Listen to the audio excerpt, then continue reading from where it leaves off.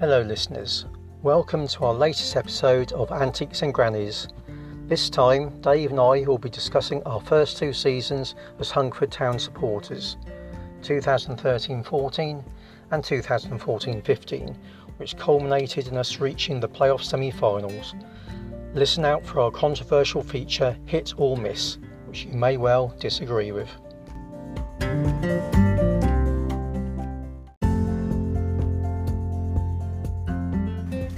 Well, hello again Dave, so thank you for joining me in the middle of this heat wave to pour over our time watching Hungerford under the management of Bobby Wilkinson. You're welcome.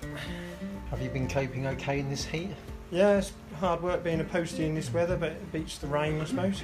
And we have got the fan on in the background because without it I think either Dave or I or you, dear listener, may pass out. So that's what the slight whirring sound is in the background. It's not my pacemaker.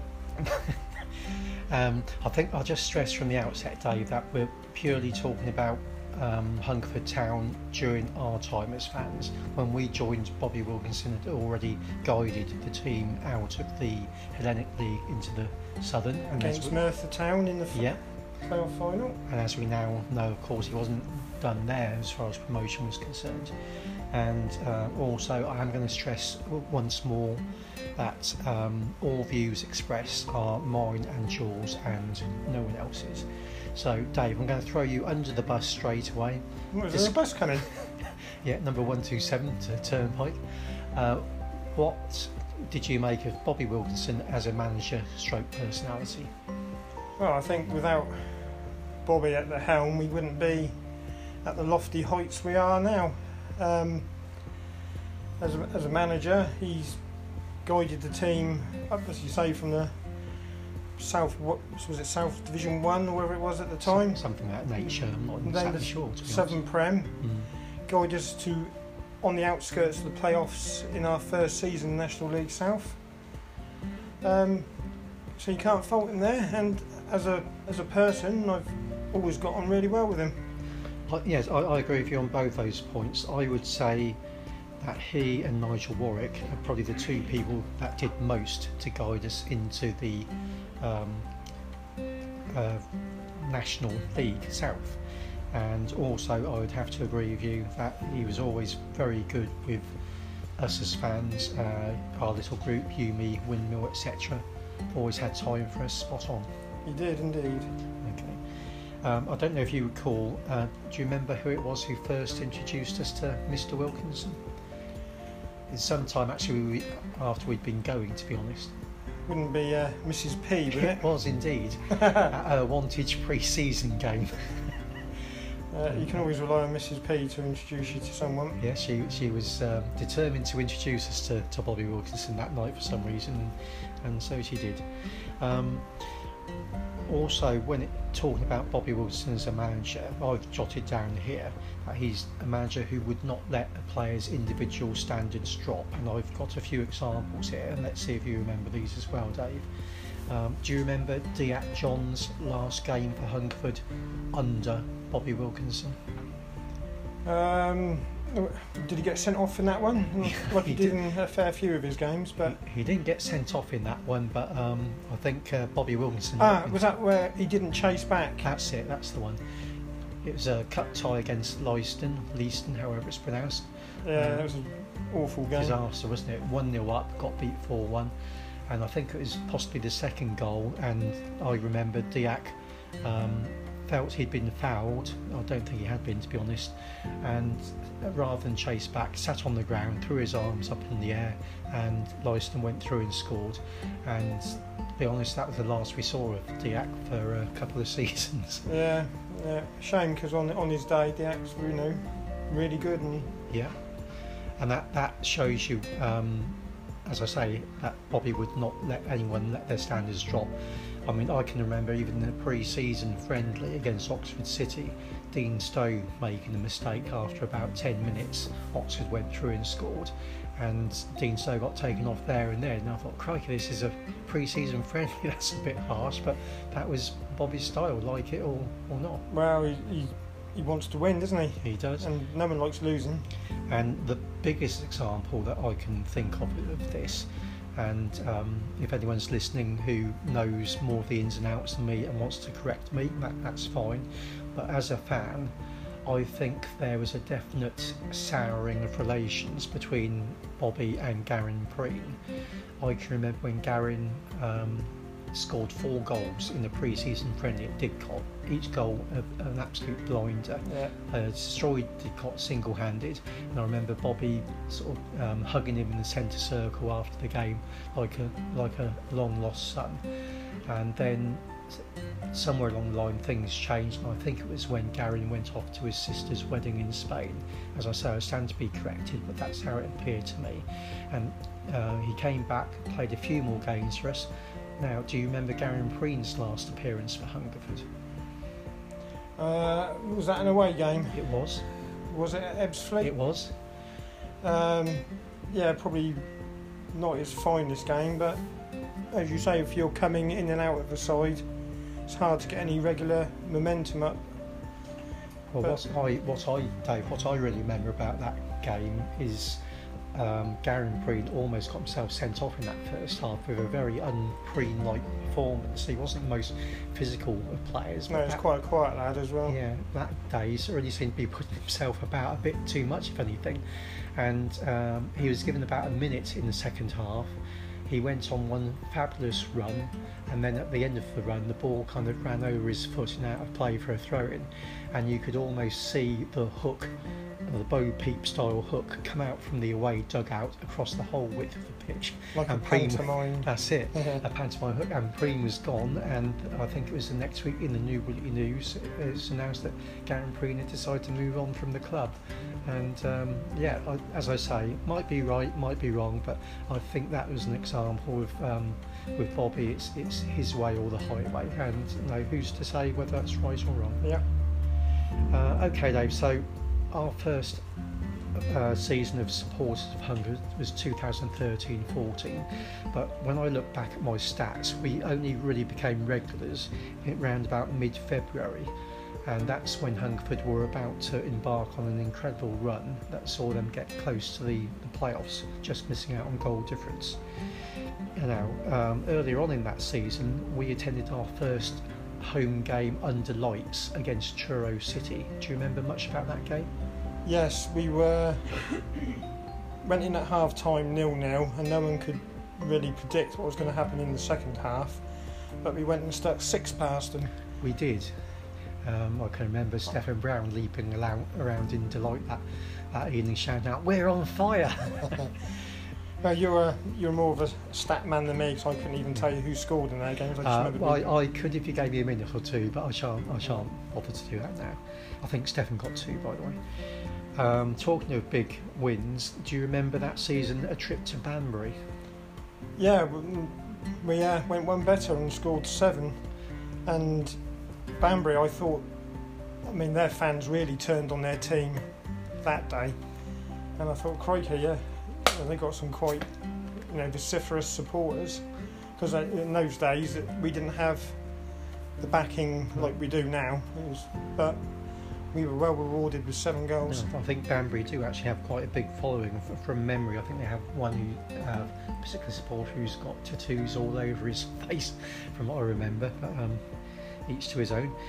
Yes, but that game to me was notable because all 4 of our strikers scored that day, because I remember you and I chatting about the need to have at least 4 strikers, and we felt there were sort of 2 banks of 2, if you like, the first 2 and the reserve 2. You had your main 2, which was Drakes and Stefan, and H and Luke Hopper. That's right, yeah. I mean, it's probably hard at this level to have 4 strikers, and 2 of them don't. Yeah. But you obviously go with your strongest side and stick your main 2 in, and more often than not. So those were the strikers, and like you say, I agree with you that the main 2 were Mark Draycott and Stephen Brown. Drake's, would you say, more the kind of typical centre forward who's always in the right place at the right time? Yeah, well, his goals for Hungerford speak for himself. One of the all-time scorers, I think, for Hungerford. Stefan can't be too far behind, but if one wasn't scoring, the other one was, and I felt Stefan was more likely to produce a little bit of magic, like he did at White Hawker Way, his overhead yeah. kick. But Drake's was always kind of in the right place at the right time, and that's a skill that not many strikers tend to have. Harry was, I suppose, what would you call him, a blunt instrument? I'm not quite sure. He might like to be called a powerhouse. Yeah, let's call him Powerhouse. You're a powerhouse, Harry. The H-bomb, which is H-bomb, yeah. And then, and Luke Hopper, the fourth striker who came back to us for a later spell, of course. He did. So also, we had some strong characters, I thought, along the back line in that first season, particularly our centre-half pairing. Well, Matty Day and John Boardman. Yeah. Probably find it hard to find a better centre-half pairing in our time. I mean, obviously you've had Marvel and Rusby, who've performed really well there, but as a pairing, I think it's got to be Day and Boards. Yeah, and certainly at that level, they were two of the first names I wanted to see on the team sheet. Well, yeah, and along with Alan O'Brien for me. Oh yeah, well there you are. There's another name we really should be mentioning, Alan O'Brien. Fastest player I've seen at Hungerford Town. Yeah, too fast for the rest of the team sometimes. Well, too fast for himself sometimes. I didn't think he was going to stop. Like we should have had those crash barriers they have for indoor athletics for Alan O'Brien. I'm sure they won't mind mentioning now. I mean, the amount of times he sprinted down the wing, got a crossing, then Bobby wanted him to chase back, and under his breath he'd say, "Piss off, Bobby." Yes, I think that is very true. One player who you and I didn't really see much of, who I would have liked to have seen more of, is midfielder Luke Brewer, who I know Leachy raves about. We saw him score against Bedford, and that might have been his last game. I'm not sure. Saw him a few times, and he looked like a proper workman in midfield. You know, he'd work for the team, he'd run for the whole game, 100% committed. And sort of Scotty Reese in a similar sort of ilk to that. You know, it's a shame we didn't see Hungerford a bit earlier to catch Luke at his best. Going back to the season itself again, the weather meant that we had a lot of games to cram in towards the end of the season. So when we started to become regulars, we certainly had a lot of games to see. For instance, we saw Hungerford beat Totton twice in, I think it was 4 days, home and away. A certain striker, Dan Burnell, played in the away game. He was someone who featured against Hungerford for Burnham at the start of the season, who we both rated. He seemed to do quite well, didn't he? Yeah. And I just wonder if he didn't fit in at Hungerford because maybe his style didn't quite gel with that of Mark Draycott. Well, you could say that for a few strikers who've come in and you think, crikey, that's a great signing for us, and it's just not worked out for one reason or another. Yeah, certainly. Warren Bentley, Meechan maybe. Yeah, very, very much so. We do seem to have a knack of knocking the goals out of the goal-scoring strikers. Another game I remember from that season is one that didn't actually finish. Chippenham at home was abandoned because of an injury. Yes, well, that's gone. I think there was a lawsuit at one point. I think that's ended now. But a challenge from Spud. I think it was Rob Dean. Yeah. It was a 50-50 ball. Yep. From what I remember, the ref was playing on. Yep. It was only the shout of the players and everything else that made him pull the game up. And yes, unfortunately, no one likes to see it. It was a really bad leg break, but no way was it ever intentional. No. But it just kicked off after that in the changing rooms between both sets of players. Well, my memory is that it was one of those rare games where we weren't behind the goal and we weren't actually too far away from the incident. No, we were on the side of the pitch. Probably about, 20-25 yards away from where it happened. And I recall it very similar to you. I think that it was a fair. It wasn't a late challenge, possibly mistimed, not late. I would say robust. Yes, and the referee didn't even stop to give a free kick. And then when the player was obviously writhing in agony and the referee's attention was drawn to it. He went over to him, saw the extent of the injury, and at that point turned round and awarded a red card to Spud. And then, of course, everything kicked off.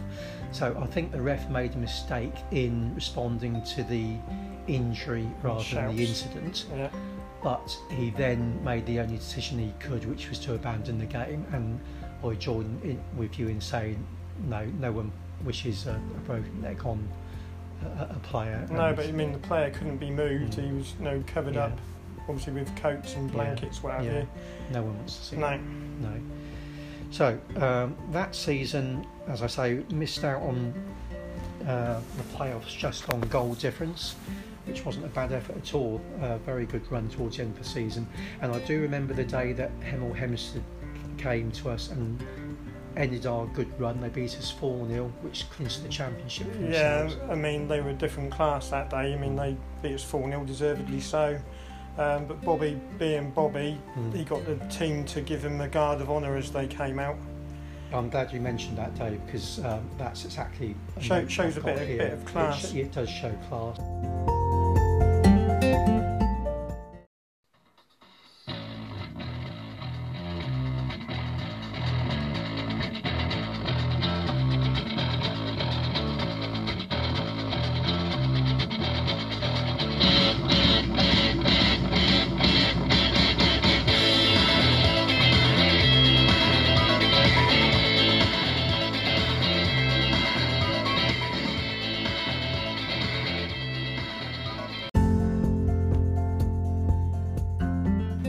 So on to 2014-2015, a season when we got one step closer. Or going back to 2014. Oh yeah, well, yes, depending on which way you want to look at it. Yes, we got one step closer. We got to the playoff semi-finals, and I'll ask you to talk a little bit about that in a moment because I wasn't there. But the start of that season, and Bobby reshuffled his side, got brought in a few new faces, and let's decide whether these players were hits or misses. We brought in Charlie Impey, or is it Muppy or Umpy?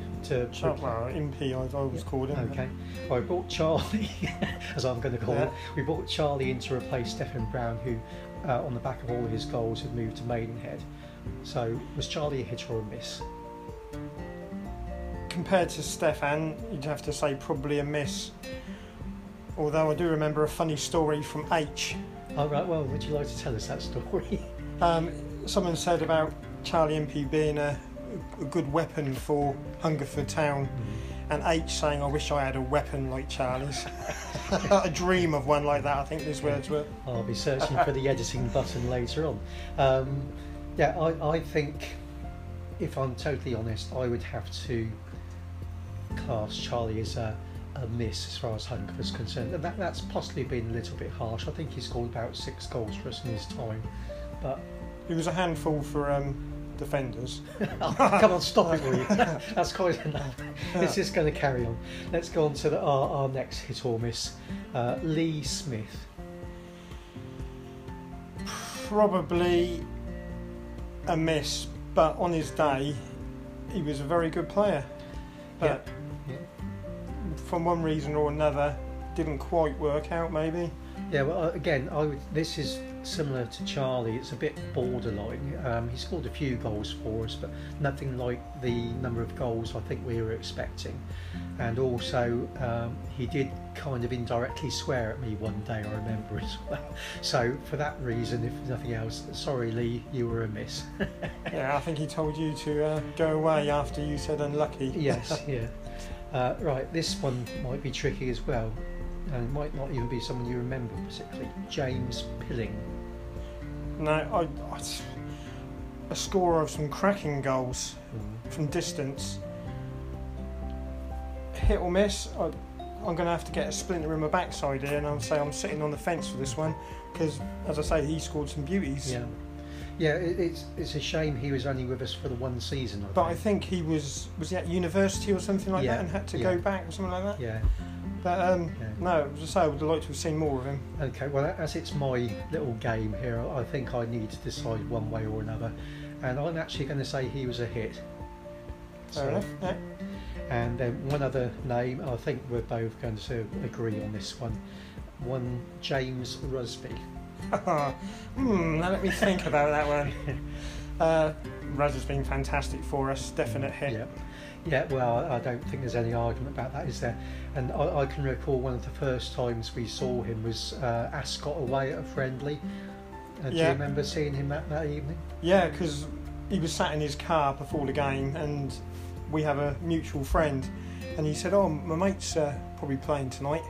So I sort of made myself known to Ruz, and sort of been mates since then, and I'm pleased that Ruz has been a mainstay in our side, and I'm also pleased that I actually come up with one clever song for once, which was the "It Must Be Ruz" song by Madness. One of the more popular songs that gets sung on a regular basis, because he's scored a few goals towards the end of this season. Yeah, and our sponsored player as well. Yeah, well, he deserves that, doesn't he? He does.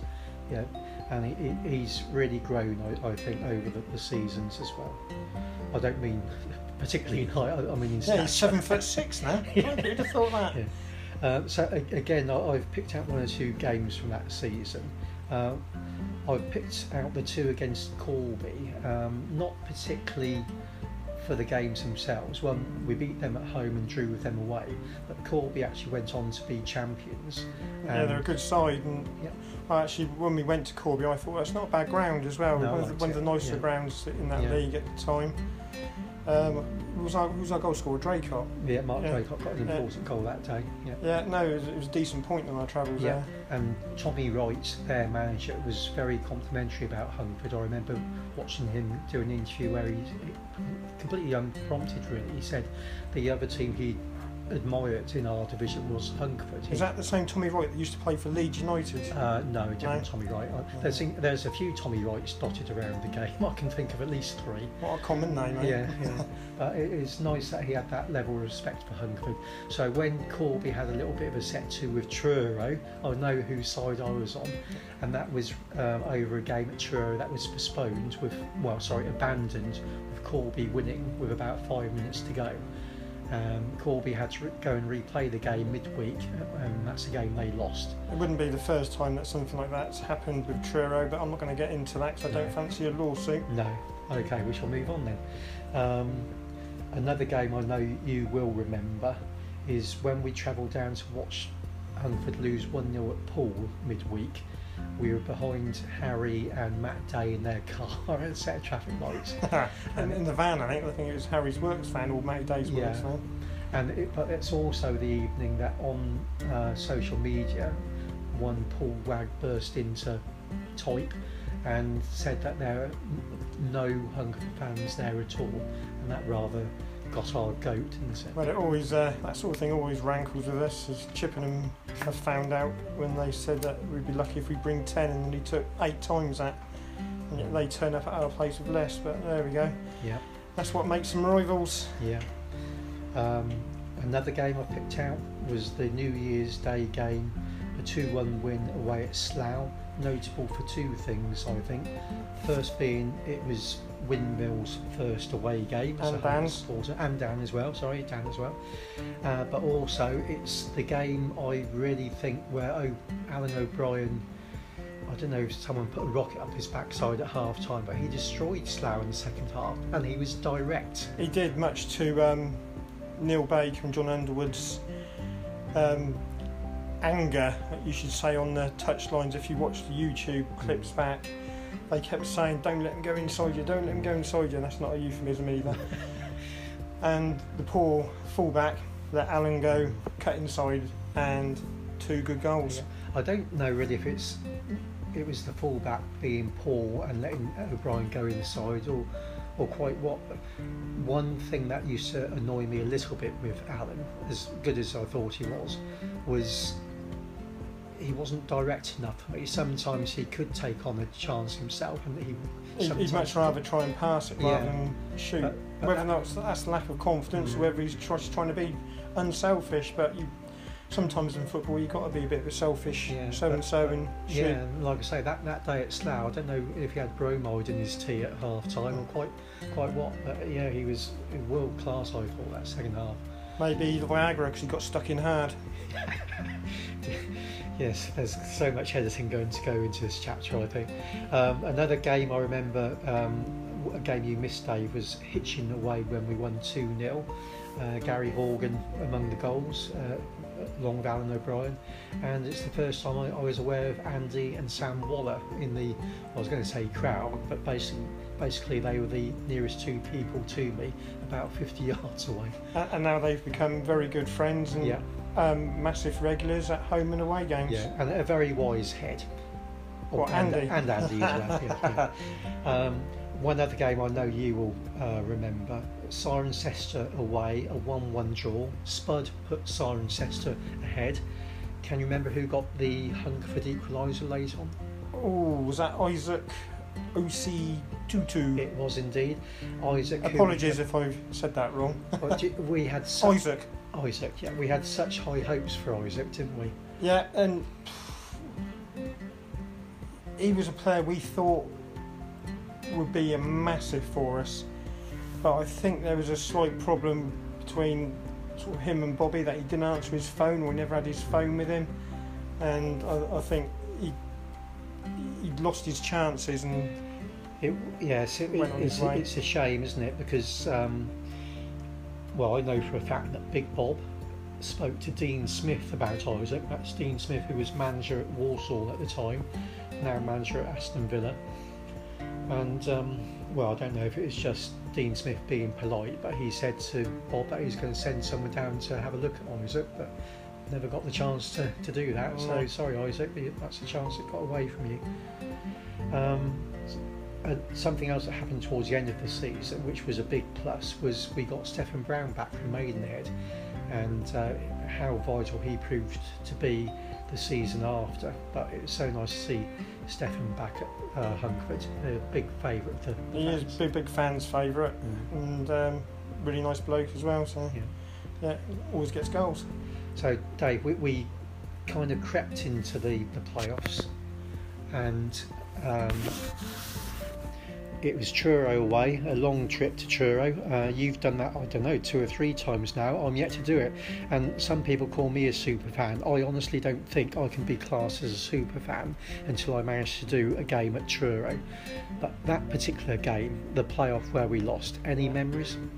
Apart from feeling pig sick, I should think. Yeah, if I'm truthfully honest, hand on heart, we've never, ever really looked like winning at Truro. And 3 or 4 times I have been there. No, we got beat by the better team on the day, and they deserved to beat us that day. It wasn't by a big margin.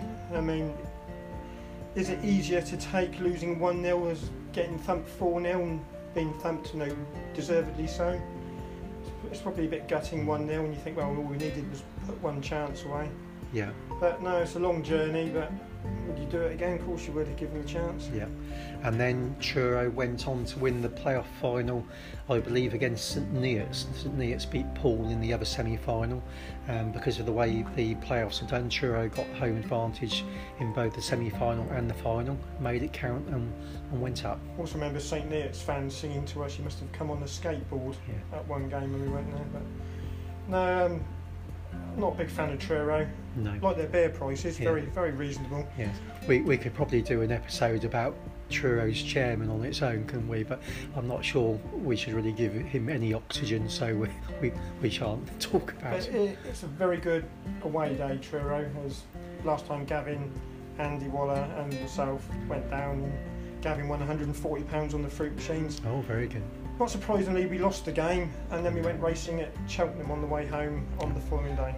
Well, that sounds like a good day or two that I missed there. Well, Dave, that takes us to the end of the 14-15 season, and I think we're going to park the bus there and come back to explore the rest of Bobby Wilkinson's time as manager in our next episode. So thank you very much. We'll say quickly before go on then, go on. Nothing to do with Charlie Impey, is it? No. I think when you ever been to Truro or places like that, Bobby's always come over out the change rooms. He's gone in, rushed in, come back out, and given us money for a beer for saying thanks for the long journey, which is always well, let's round. Spud's done that as well. Yeah, let's round off this episode then by saying once again, sort of, both Bobby and Spud in their time as manager, first class with the supporters, and again, that's one of the things that makes supporting a club at Hungerford's level such a pleasure. Yeah, I agree totally. Both top men. Okay, well, thank you very much, Dave, and we'll continue this discussion of Bobby's tenure in our next get together. Yep, see you soon. Okay, bye now. Bye then.